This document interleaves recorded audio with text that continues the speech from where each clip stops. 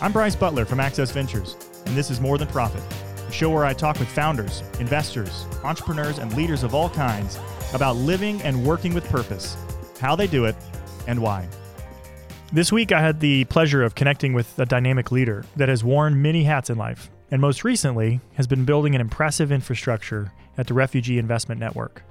John Kluge articulates beautifully the true design of one-pocket thinking and humanizing the problems of individuals, and in this case, displaced people all around the world.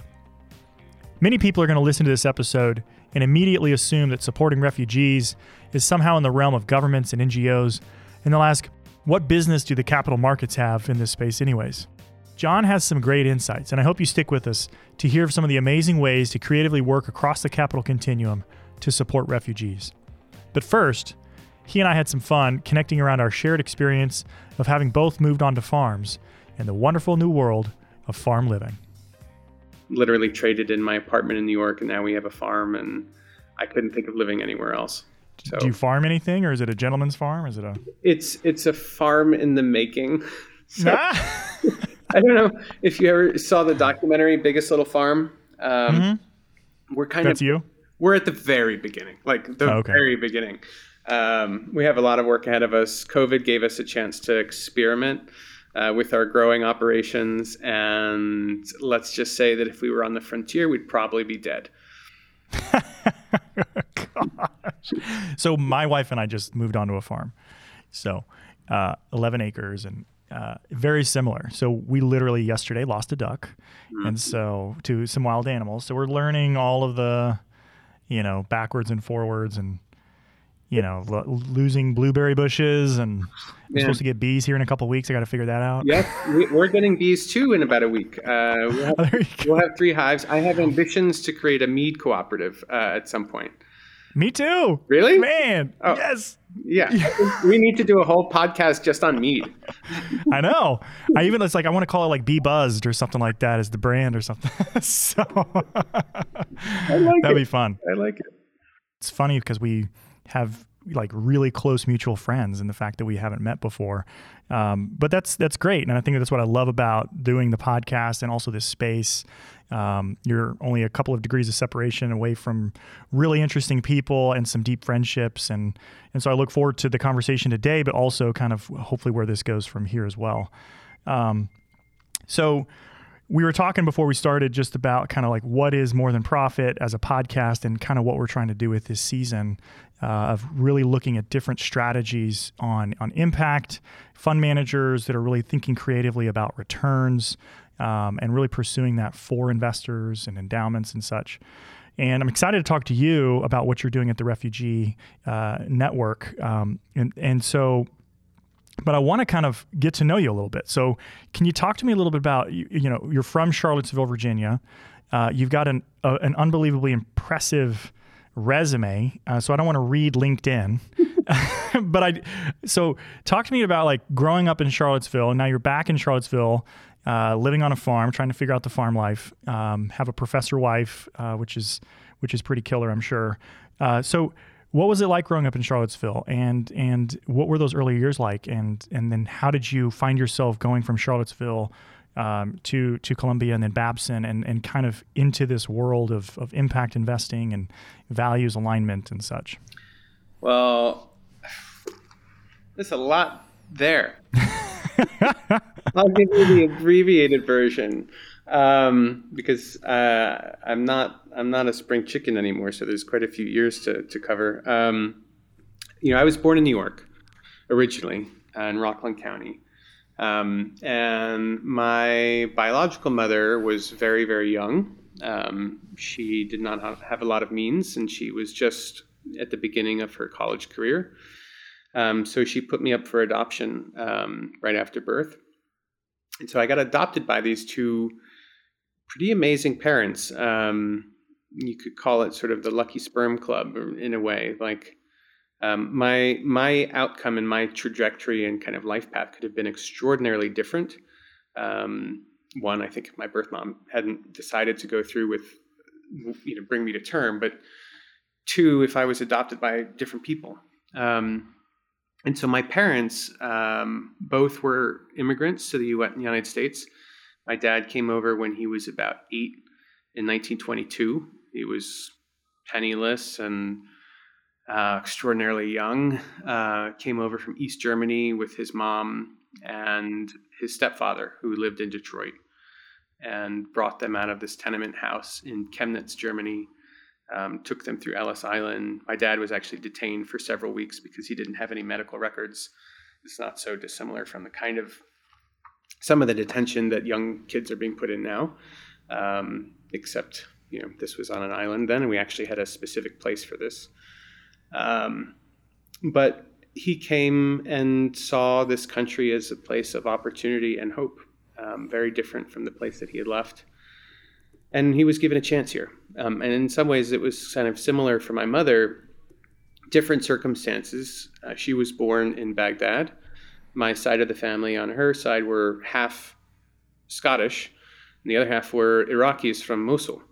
And so in 1958, after the revolution there, anyone that had any sort of affiliation with the previous government, particularly those that had colonial ties to the Brits, were taken out into the street. If they weren't imprisoned, they were executed, which was happening to some of their friends. So my mom and my grandfather fled and were actually political refugees and went to the UK. And eventually she came here in the 70s, which is when they got together.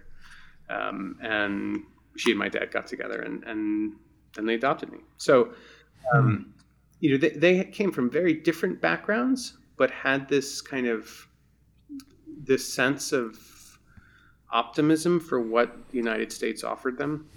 They were both quite different in age, but wanted to build a life together.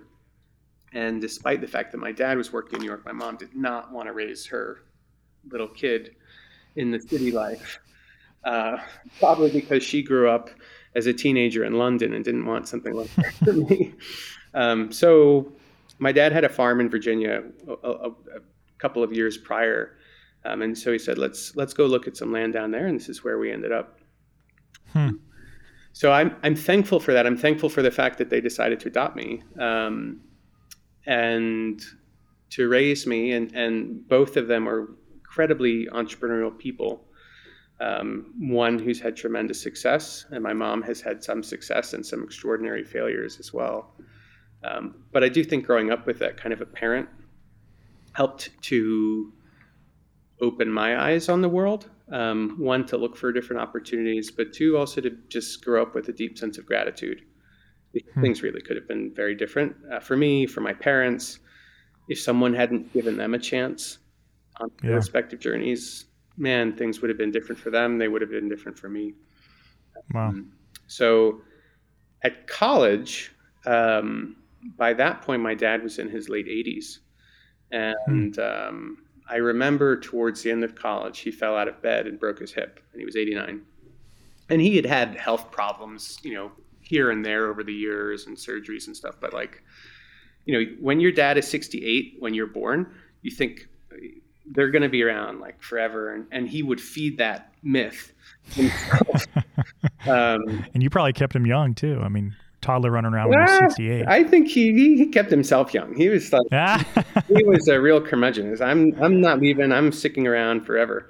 That's great. And he had plans. He had plans 50 years on. But then all of a sudden, one thing happens, and you realize that life is so fragile, and at any moment, the people that you know can be gone. So I was just finishing up school, and I decided to move in with him for a summer right after college. I also had no idea what I really was going to do afterward, other than some sort of writing thing, which was not a plan. And we had this kind of Tuesdays with Kluge kind of experience. It was part helping to support him in his rehabilitation, but part asking him questions I never thought I'd have the chance to do if something happened again. And that time, I think, was really instrumental in helping me figure out the direction, not necessarily the specific path, but the general direction of what I wanted to do. And there was something he said, so because he was in in and out of over 200 different businesses over the course of his lifetime. Wow. By businesses, I'm using that term very broadly. Sure. To define everything from like hustling his neighborhood friends like in marble schemes to like padding for the mob in Detroit in the 20s to, running Metro Media and a radio and TV network later on. So it really varied widely. But I said, would you do anything differently? Like if you could start over, rewind. And he said no, and then he said yes. He said one thing. If he knew everything he knew at the age of 89, he would have actually started out in medicine. And I thought that was really interesting. It wasn't something I expected. I said, why is that? And he said, because it's the only practice that he had been involved in over the course of his life, more so as a philanthropist and a funder in his later years, where there was some surety that what he was doing as a profession was going to improve the lives of other human beings. It's the only way that he knew he could make a difference as a profession. And he spent most of his life doing what our friend Ross Baird would call two-pocket thinking, right? He was generating economic value through his primary business activities, waiting for it to achieve a certain level of success, and then using that revenue to go out and try and do good things in the world.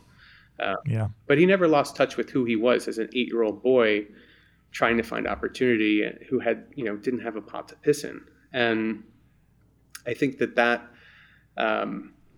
realization was kind of an awakening for me. Yeah. And what was cool was at the time I was getting to know a number of social entrepreneurs who didn't necessarily define themselves as such. And I was getting to meet investors who also didn't call themselves impact investors at the time, but were doing that work. And the sort of aha moment was that you didn't have to actually go into medicine. To my dad, that was the closest thing he could identify with as a social entrepreneur.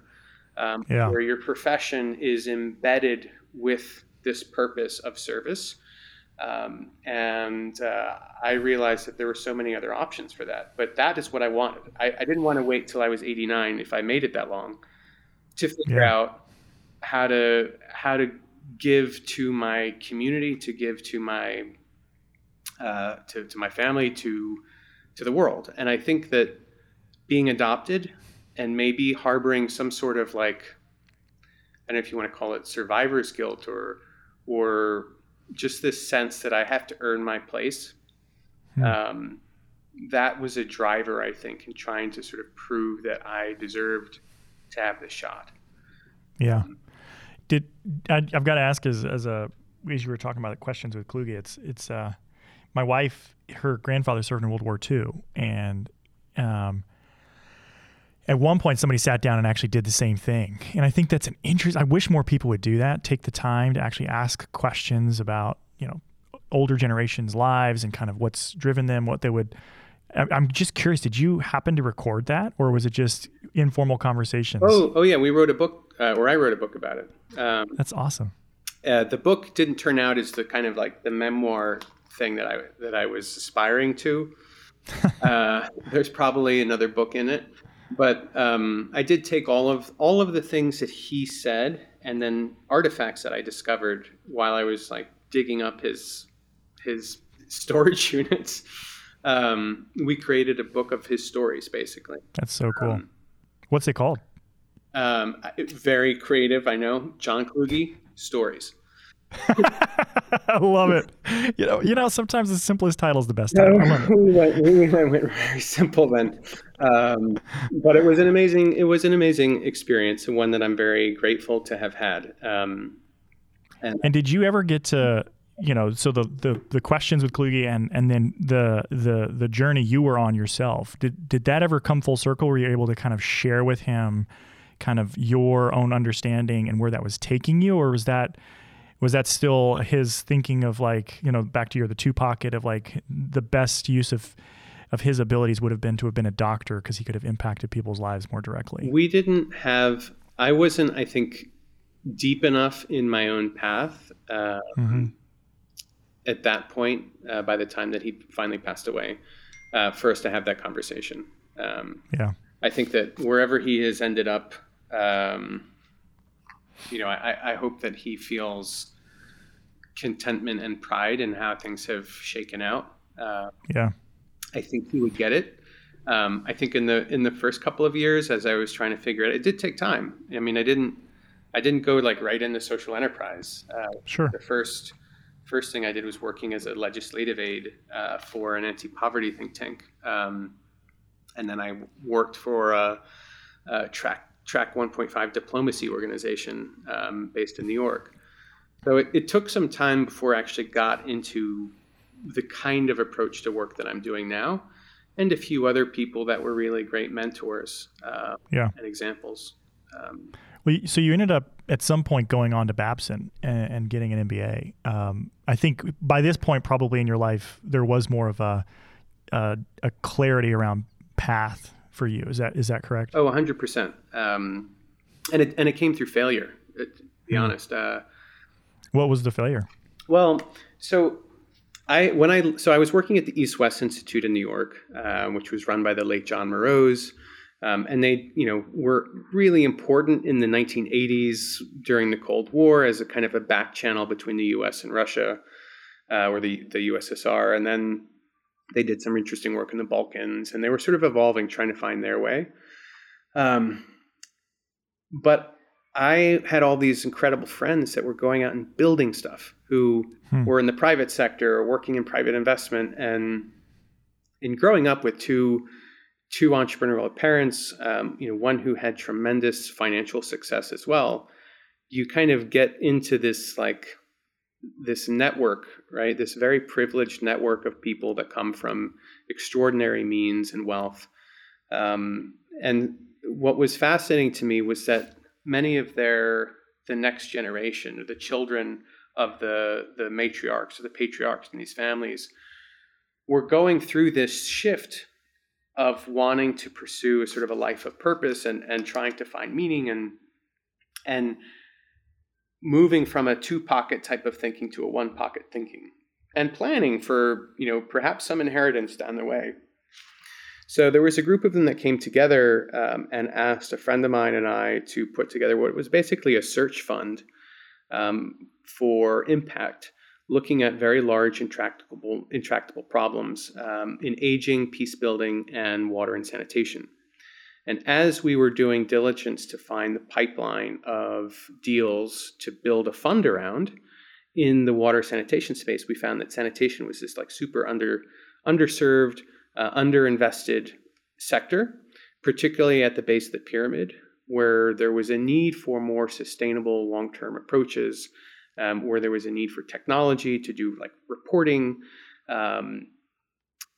but there weren't enough deals. They're just, they were all tiny, little mom and pop shops. And you couldn't actually structure a whole fund around it. And this was, maybe a decade and change ago. So we set up this social enterprise to help create an ecosystem. It was a market building enterprise called Toilet Hackers. Because initially we started with tech.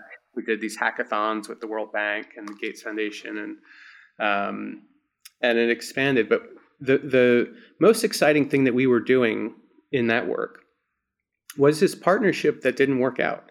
We were bringing Sesame Street together or Sesame Workshop together with the Worldwide Association of Girl Scouts and Girl Guides and UBS. And UBS was excited because it was a collective impact model. They saw sort of a leveraged opportunity for their philanthropic funding. Sesame had this incredible content to teach hygiene and education. And the WAGs, as it's called, is basically the international side of the Girl Scouts.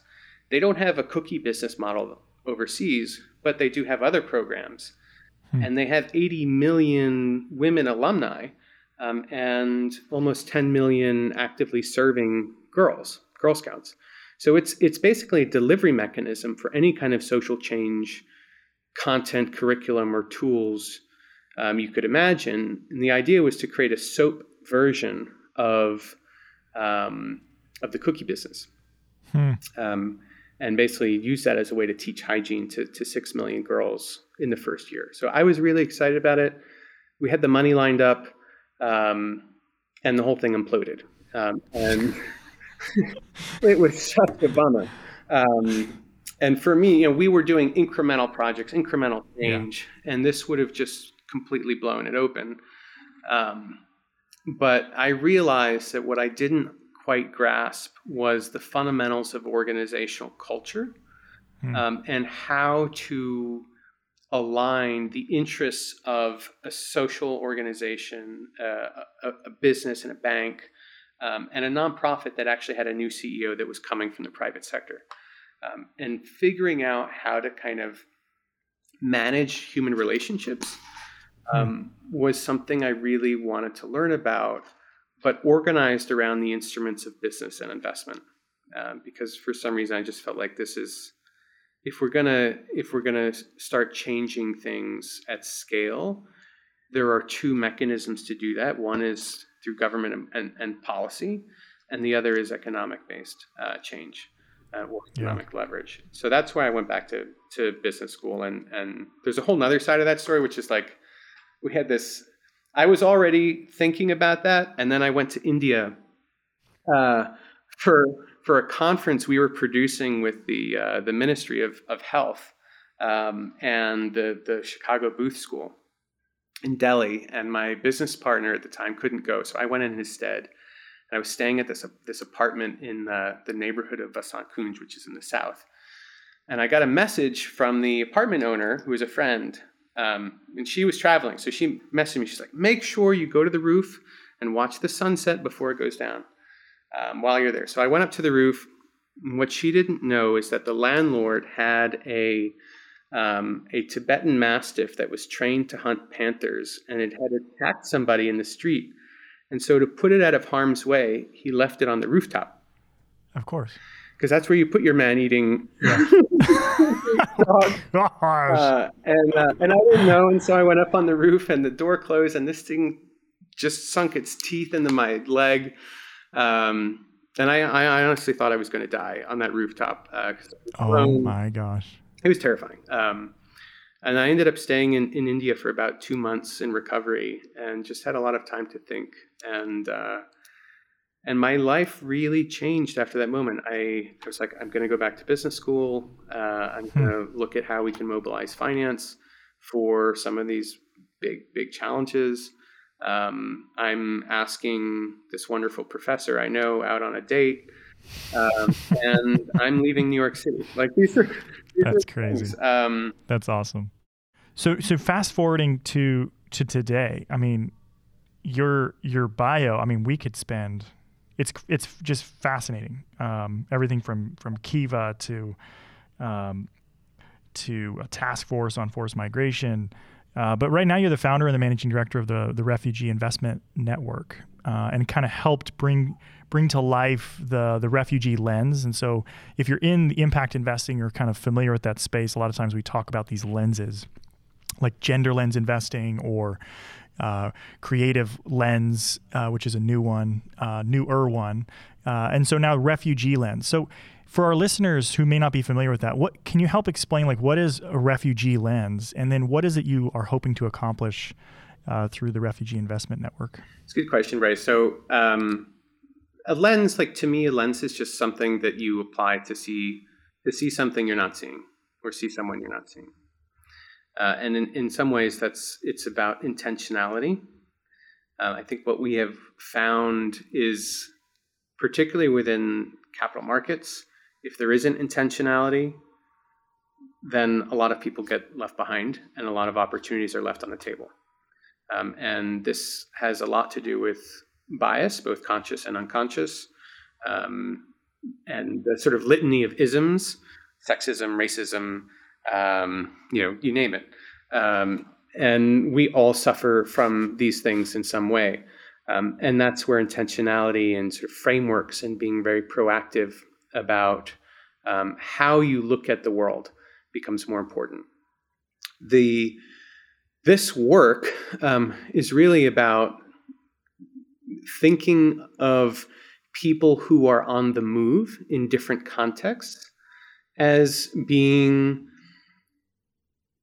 important partners in building a more prosperous, sustainable, and healthy world and community, rather than one, either it's not my problem that there are over 80 million people who've forcibly displaced today.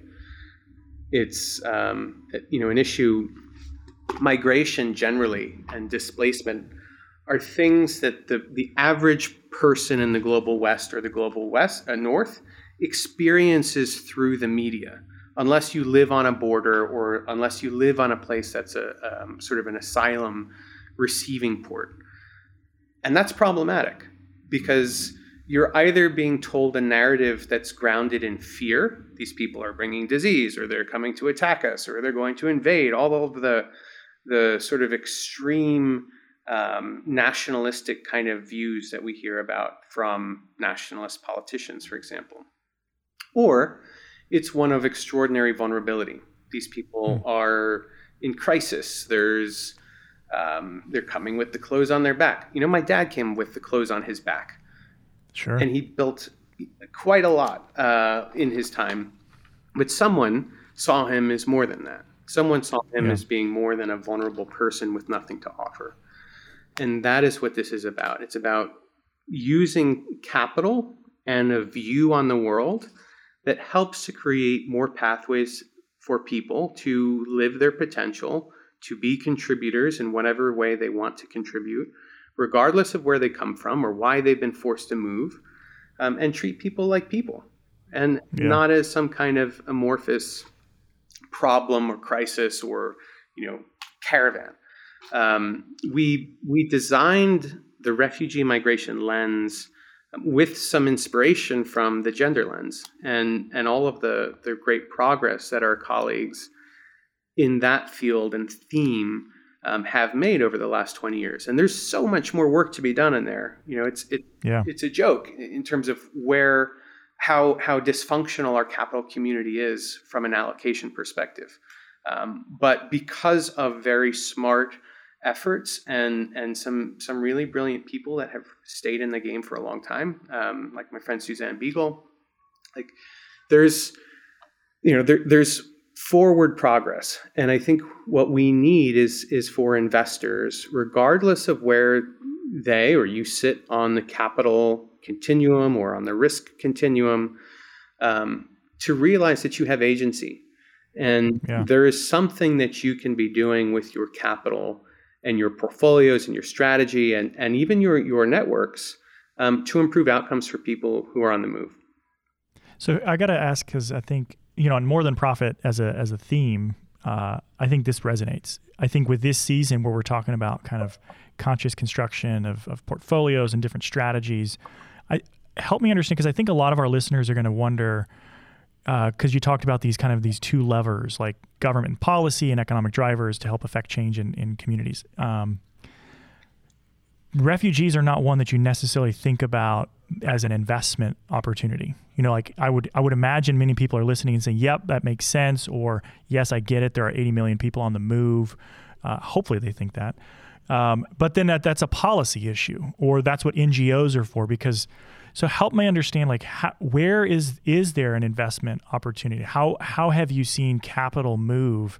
Are there some strategies that you have as an example where, as an investor or as an endowment or as a human being, that people are moving capital in ways that support people on the move across the globe? I mean, at a baseline, the answer is yes. There are many in their new. It was a softball. So, there you go. We wouldn't be doing this if there weren't those opportunities. Exactly. But think about the fact that of the Fortune 500 companies, 45% were started by immigrants, refugees, or their kids.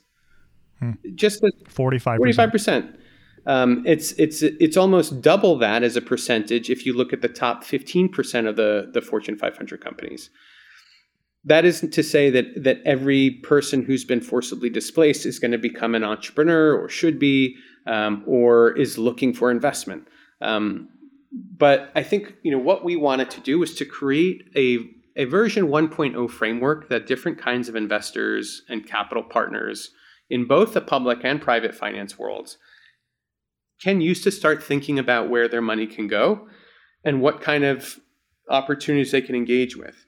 And there is a variety. So we work across kind of three different spectrums. So there is this lens, and if your listeners want to go to refugeeinvestments.org, we have a resources page, and they can look at the lens there. But it's pretty rudimentary in that there are like 6 different categories of deals that we look at, from companies that are led by displaced people. While we're the Refugee Investment Network, we really think about human mobility broadly speaking. So could be refugees, could be internally displaced people, could be climate migrants, can be indigenous communities who've been forcibly displaced. We have one of the largest displaced communities on the planet here in the United States. And we also think about the communities that are welcoming them and how investments can be used to support them and reward them for being welcoming, creating a space of belonging. We think about the continuum of capital. So how different kinds of investments, from grants to institutional capital to full commercial investing, can be deployed. We look at innovative finance products, funds, debt instruments, alternative finance vehicles. We think about the continuum. So that's a continuum of capital. You've got the continuum of the market. So micro enterprise, small and medium-sized businesses, large firms, infrastructure projects, and funds and debt type vehicles. And then we think about that continuum of mobility. So investments that are deployed that improve community resilience and anti-fragility. So thinking about the context of climate, right? Central America is a great example where we have a lot of people on the move today, but the reasons that people are moving, the push factors, can be complex.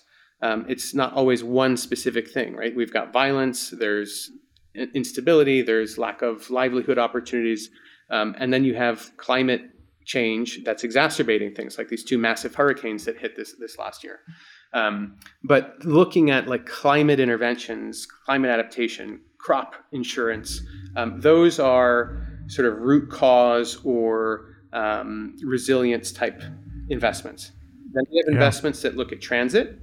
So when people are in that state of movement or that state of crisis, typically those kind of investments are about strengthening humanitarian response capacity.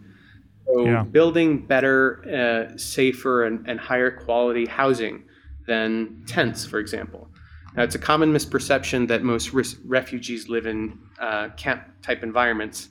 That's not true. It's actually a minority of refugees who are in a camp environment. Most are urban or peri-urban residents at the moment. But it could also be looking at financial technology that allow people to bank, hold, and transfer their cash assets while they're making their journey somewhere. It could be a pay-for-success type program that is looking at financing, humanitarian response in an emergency context, because humanitarian aid has so little and overstretched resources. And then most of the investments tend to follow more on that third stage, which is about economic inclusion and integration. And we really focus around what we call the social determinants of work, because access to the formal economy is like this.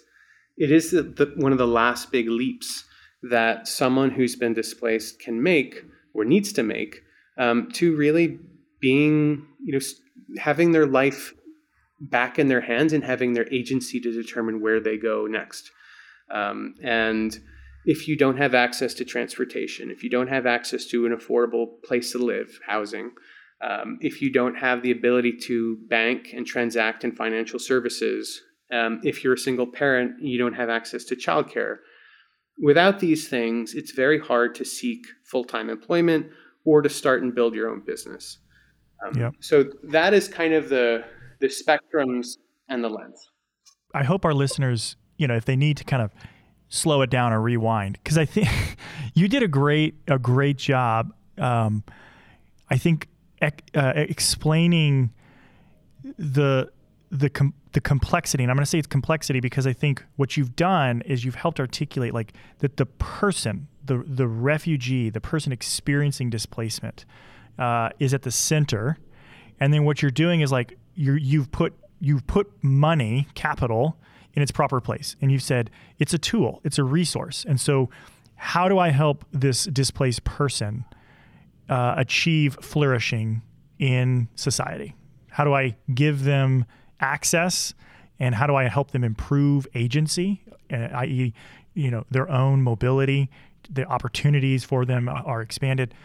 And so then what you're doing is you're saying, well, what we need to do is deploy the continuum of capital. And then it becomes conversations individually with investors around, what their risk and return needs are. And we can, but I think the other thing that's interesting is like, you're not saying there's some refugee product out there or a refugee fund, but you're saying our goal as a network is to help this displaced person or this person on the move flourish. And in order to do that, they're going to need debt financing. They're going to need housing. They're going to need better transportation. They're going to need food, and oftentimes find themselves in food deserts. And so there's food insecurity, all like language barriers, all these different things. And you're saying those are problems. So it's complex. We're building an ecosystem here to help support these people that have been displaced. And I love it. So I'm hoping people either slow it down, go back, because I think what you've articulated is a beautiful picture of how we should think about people, communities, money, and that return's not the enemy. Like you've articulated various ways that entrepreneurs that have been displaced have grown unbelievably successful businesses. So return is not the enemy, but what we need to do is like, what's the right type of capital, right structure to support these people? Well, I think for me, yes, exactly. And what I don't want is for an investor to be curious about this and feel like there isn't an opportunity for them to participate because there isn't the right product market fit. Like there is something for you, and if it doesn't exist, we will go out and create it. Yeah. I mean, and that's the exact message, because like, again, a lot of times, and the reason I wanted to do this season specifically is so many people on a heart level, I think, like, yes, I want to do something, but then you start talking investment and they're like, well, there's not a place for me. And you're like, well, I think that's the wrong starting point. Or, hey, what do you need the money to do? What are you looking for? And then how do we go find a solution that fits that for 100%. And I guarantee that there is something for everybody to plug into here. And as I said, if there isn't, part of what we do at Therein is we structure and design new instruments and products and vehicles and strategies. So, you have great products in microfinance. The field has a long way to go. It's still nascent, but it has moved quickly in just the last couple of years. So 3-4 years ago, if you wanted to find a microfinance institution that was lending to refugee entrepreneurs, it'd be really hard to do. There's a lot of concerns that people are there temporarily, that there's a higher risk profile.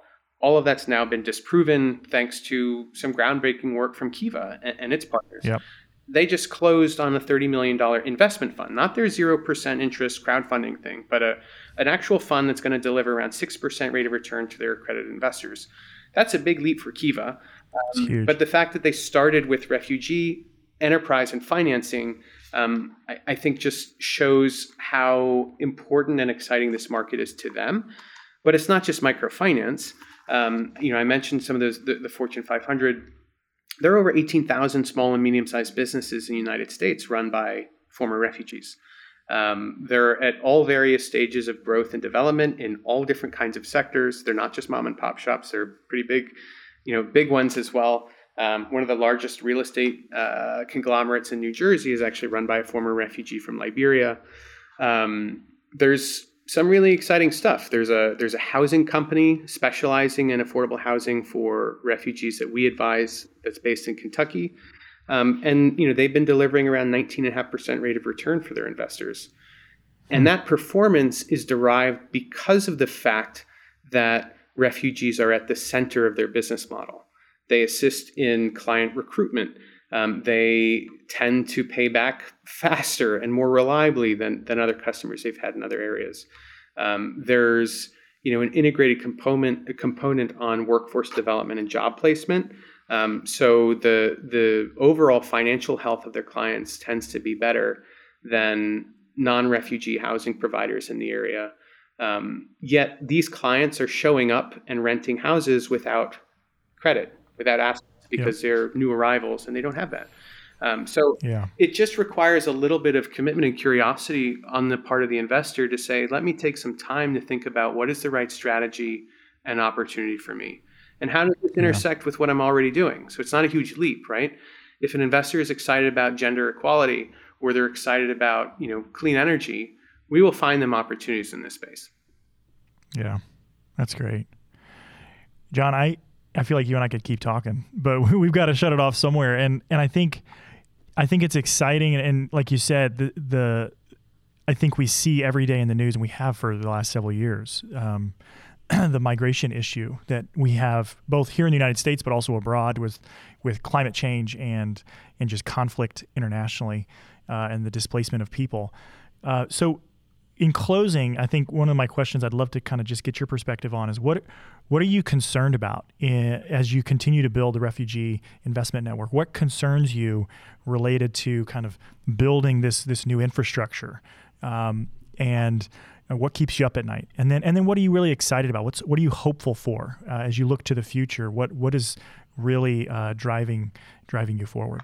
I think the concerns I have about this work is maybe not so different from what others in diversity, equity, and inclusion might have concerns about, that will rest on our laurels and we actually won't move to more transformative approaches for investing where capital allocation decisions are not being made by people closer to the community.